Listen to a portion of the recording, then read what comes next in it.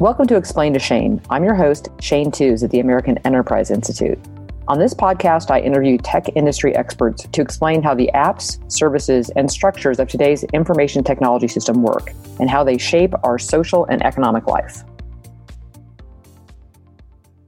Quantum physics uses the unique properties of quantum mechanics to enable computers to take on tasks at speeds beyond our current capabilities. A better understanding of quantum science means we are on the precipice of changing the equation around computer processing, information storage, data collection, and information and communication security. Quantum allows us to calculate multiple complex variables at the same time. Knowing how to manage this new capability means quantum computers are poised to permanently change how technology exists in society. This new capability could be both an asset and a liability to commercial and national security interests. Today's guest on Explain to Shane is Khlon Kitchen. Khlon joined the American Enterprise Institute as a resident fellow in foreign and defense policy in February of this year. Khlon previously directed the Heritage Foundation's tech policy team and was a national security advisor to Senator Ben Sasse from the great state of Nebraska. He has also spent a significant amount of time working in the intelligence community. Khlon has studied the potential outcome and consequences of this major breakthrough quantum computing will lay before us.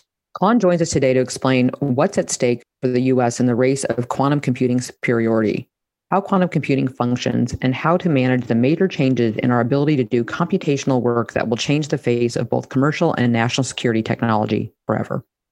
First of all, welcome to AEI. We're very excited to have you on Team AEI and all the expertise that you brought with you. Can you just start with an overview of what quantum computing is and why we're hearing so much about it and what it is on the horizon and if we're getting close? Sure. Yeah. So, I'm always tempted to just tell people that quantum is essentially magic because that's what it sounds like.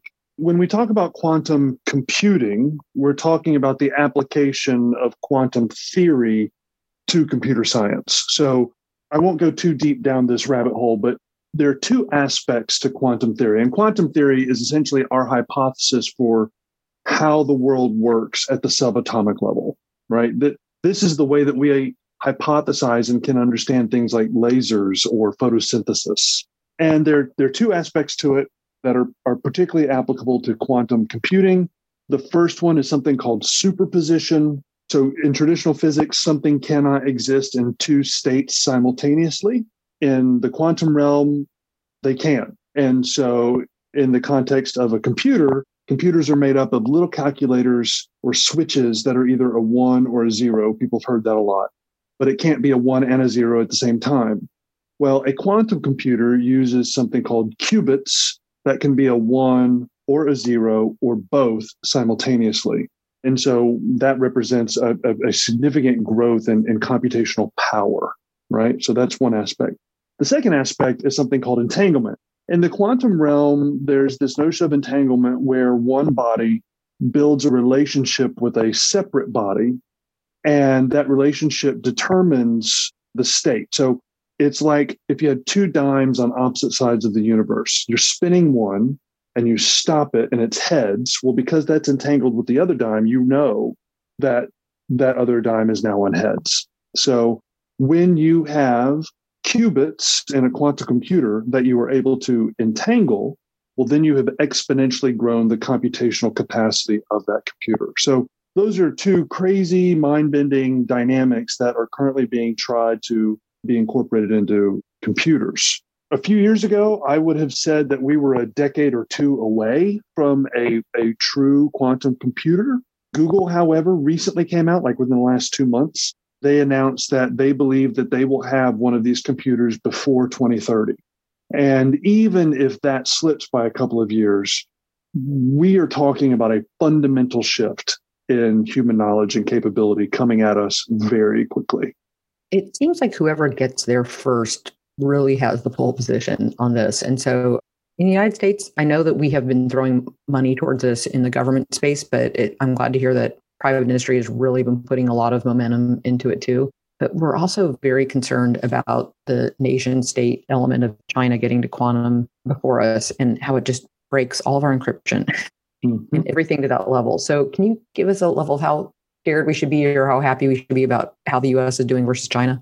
Yeah, so there's a couple things there. So yeah, you're right. So quantum computing, as I mentioned, is about, computational power and speed. And specifically, a quantum computer would constitute the single greatest technological leap in human history.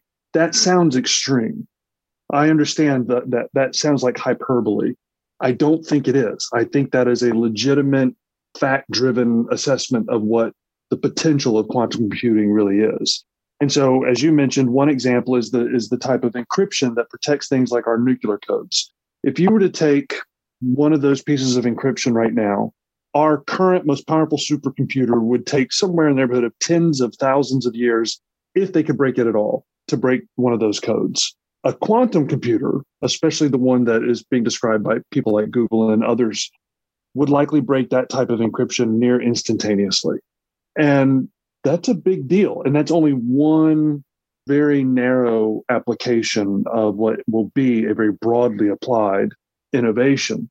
And so, beyond encryption concerns, both in terms of being able to break our encryption and our inability to potentially crack China's quantum encryption, for example, there are a great deal of potential economic, social, and political benefits that quantum could enable. So, for example, a quantum computer would theoretically be able to model the subatomic environment. And so in a field like medicine, that would mean an exponential growth in our knowledge about medical research and treatment. So currently, when we're researching new medications, we essentially work on hypotheses and then proceed through a process of trial and error. Well, okay, we'll add this. What did that do? Okay, I'm not sure I understand that. Let's try that, so on and so forth. Well, at the point where you can actually model what's happening at the subatomic level, then you actually are beginning to understand with real clarity the chemical and atomic reactions that you're experimenting with. That's a level of granularity that we just frankly can't even imagine right now.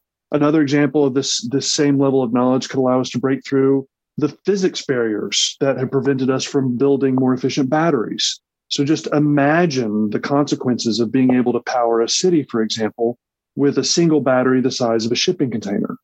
Like, the societal impact of that one innovation alone is massive and difficult to trace. And so when we talk about quantum science and quantum computing, we really are talking about things of potentially kind of like societal level changes that I think are why people are paying attention to this the way they are.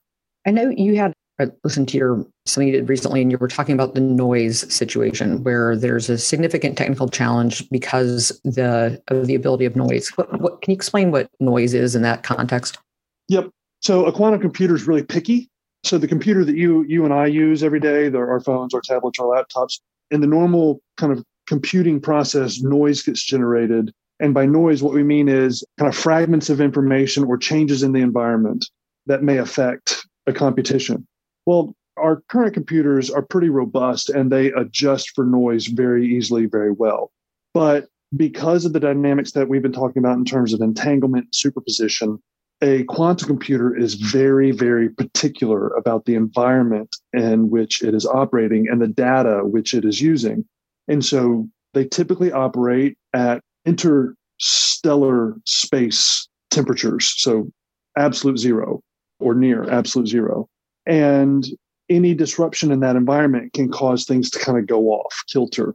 Now, the way you correct for noise is by essentially scaling the number of qubits that you have, functional qubits, and you essentially overtake noise by having a broad enough computational environment to offset any noise that may be in the system.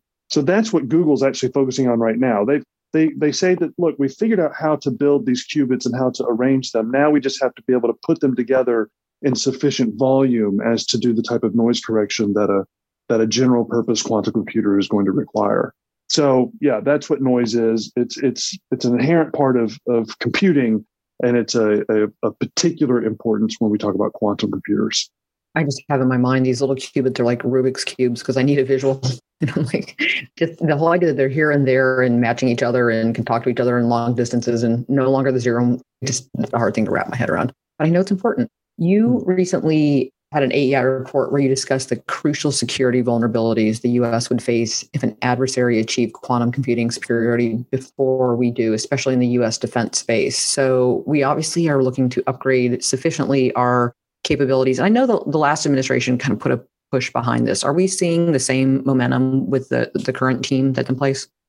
Yeah, I do think the Biden administration is continuing something called the National Quantum Initiative, the NQI, which was specifically aimed at trying to build partnerships between the public and private sectors in the United States to foster quantum research and innovation. And when we talk about security implications, we briefly touched on the encryption challenge. I don't need to kind of beat that horse. No, it's an important one. Yeah, well, it is, right? It is. Once it's broken, it's broken, right? It's like, oh, okay, so all the locks don't work anymore. Well, exactly right. But it even goes beyond the encryption problem. So, for example, there's the advantages a global challenger might acquire economically from having, a robust, more mature, kind of quantum marketplace, or to be more kind of hardcore national security defense minded.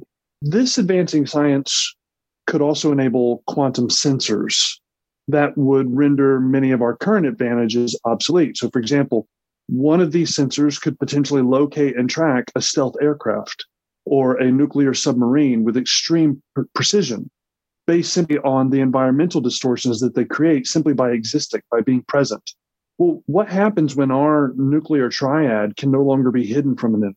I mean, that is a fundamental reset of, our foreign policy and national defense posture. And it's the types of things that are being pursued. I know that our military is pursuing quantum sensors, and it's reasonable to suspect that China and others are as well. Yeah, I'm usually a big proponent of transparency in the commercial world as it relates to data and privacy, but not necessarily on where all of our defense mechanisms are. That's a little frightening. So what type of vulnerabilities are we looking at here? And what are the real world implications? You just mentioned one of them is knowing where all of our ships are located. Yeah, I mean, look, I want a quantum sensor. I want to be able to locate all of the, all the bad guy stuff. But, with that comes... I just want to be able to find my iPod earbuds. Well, I have smaller goals. That's right. Well, Apple's happy to sell you that capability. Yeah. So look, I mean, in terms of securing quantum advantage, I think it's safe to say that the United States and China are the leaders in this science right now. Again, each nation has a different approach to building quantum capabilities, and each has their own kind of strengths and weaknesses. So the U.S. model of research and development and innovation is, I think, more agile. I think it's more creative, and I think it's more diverse. And I think that generally is producing greater dynamism, and I think specifically encourages the underlying real scientific discovery of things.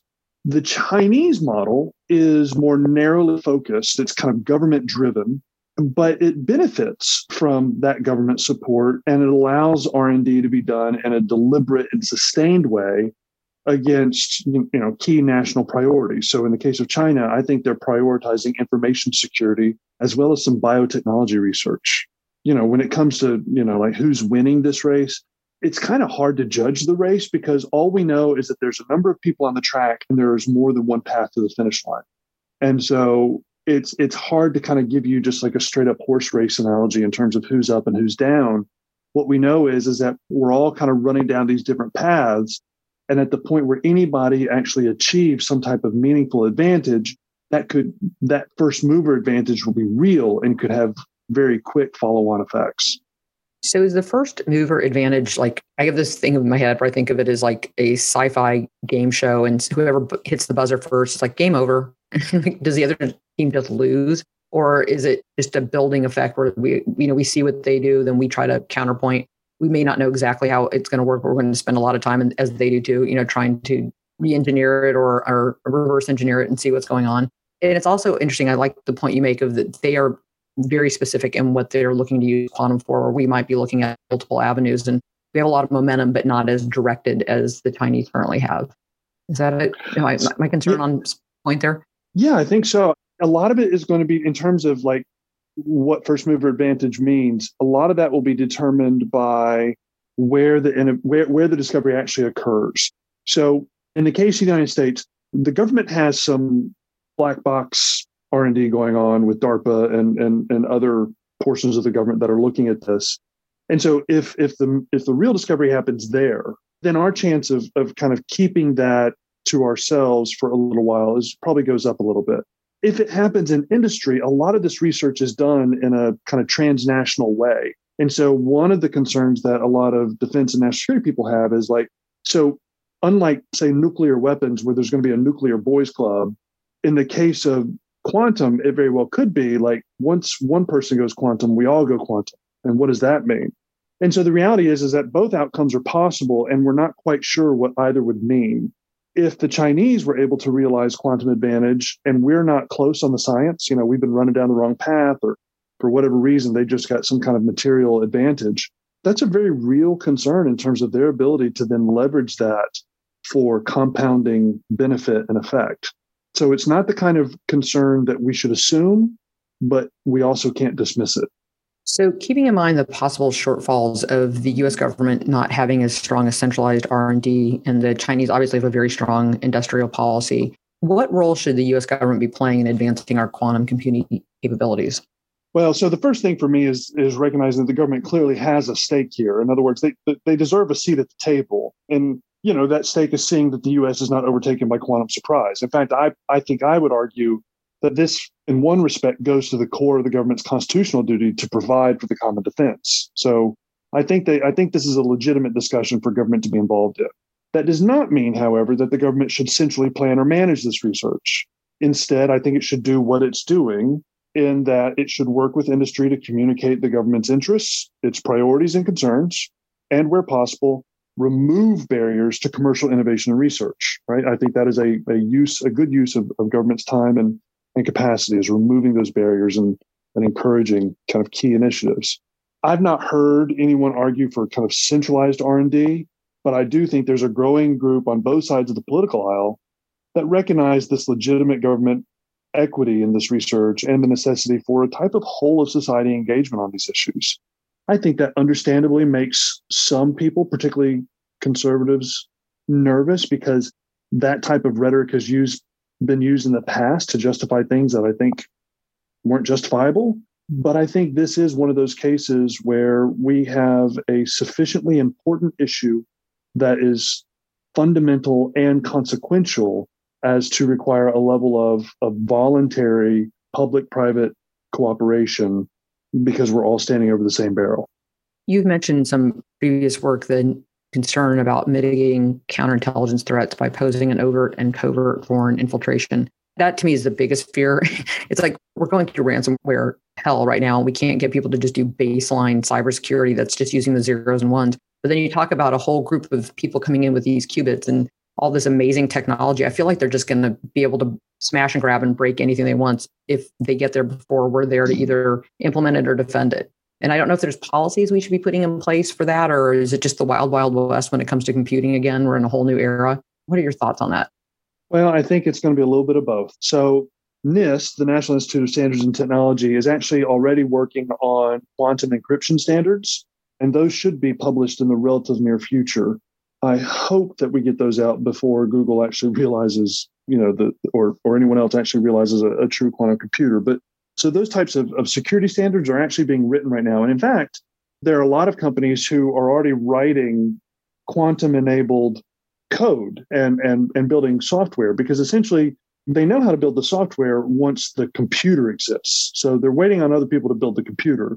But in terms of writing the code and building programs to operate on a quantum computer, we can kind of do that. And so that all that kind of stuff is being done. At the same time, this is going to be a little bit of new territory. And I do think that there are going to be some persistent cybersecurity challenges that come with these advancements, as there always is. And we're going to have to figure those out. And we're going to have to probably do it live, which is not the best way to do it, but it's hard to come up with a better alternative at this point in terms of where research is. What are our immediate future developments we should be looking for? What do we see on the horizon? I know you mentioned Google just had an announcement last week, which was exciting. They announced that they're working on quantum. What else do we have going on, especially in the U.S. sphere? I know we have some of our more old school colleagues, and they've been in this space for a long time. IBM, HP, probably Intel working in this as well. Yep, that's right. So a couple of things. Honeywell is also big on this. The University of Maryland has a partnership. They're doing a lot of really good work on that. So I think you're going to see a steady supply of just kind of core quantum computing science research that's coming out. I mentioned the NIST quantum security standards. I think you're also going to increasingly hear in kind of the broader public conversation this idea of quantum as a service. So where tech companies are offering paying customers access to quantum computers and software and applications that I was describing just a moment ago.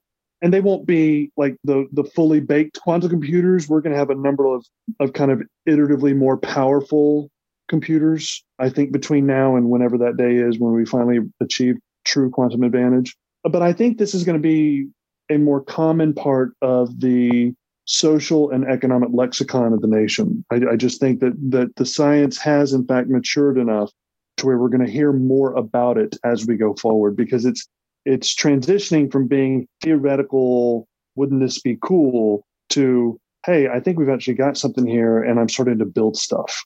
I love the idea of quantum as a service. Like, you only need to be superpower brained at certain points in time. You don't have to actually own all these amazing computers. You can just tap into them. That's right. I hope that they're authenticating and making sure they know who's doing that. we can only help. So we see, from what I hear you saying, quantum is going to change our computer processing. What about storage? Is that going to be a total game changer as well?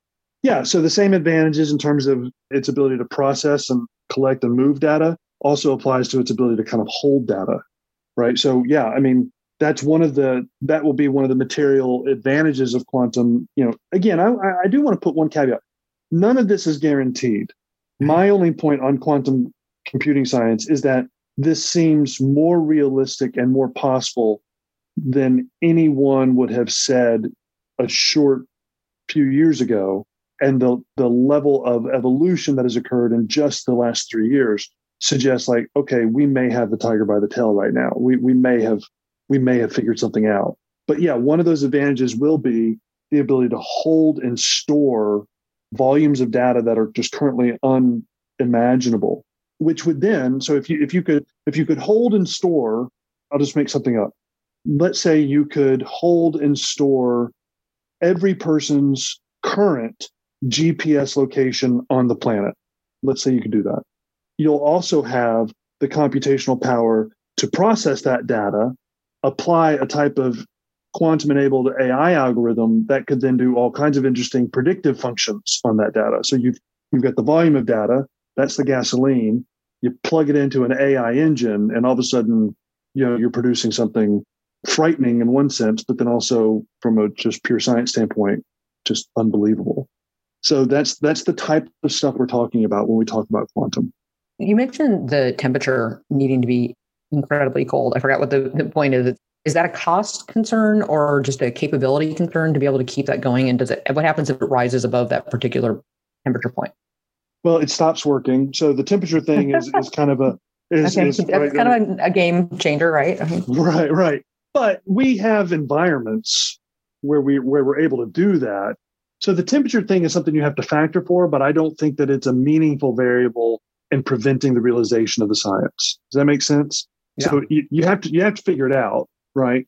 And just in the same way that, to put it very crudely, and I'm sure there's computer science people who will hate me using this, but an internal combustion engine only works within a certain spectrum of temperature, right?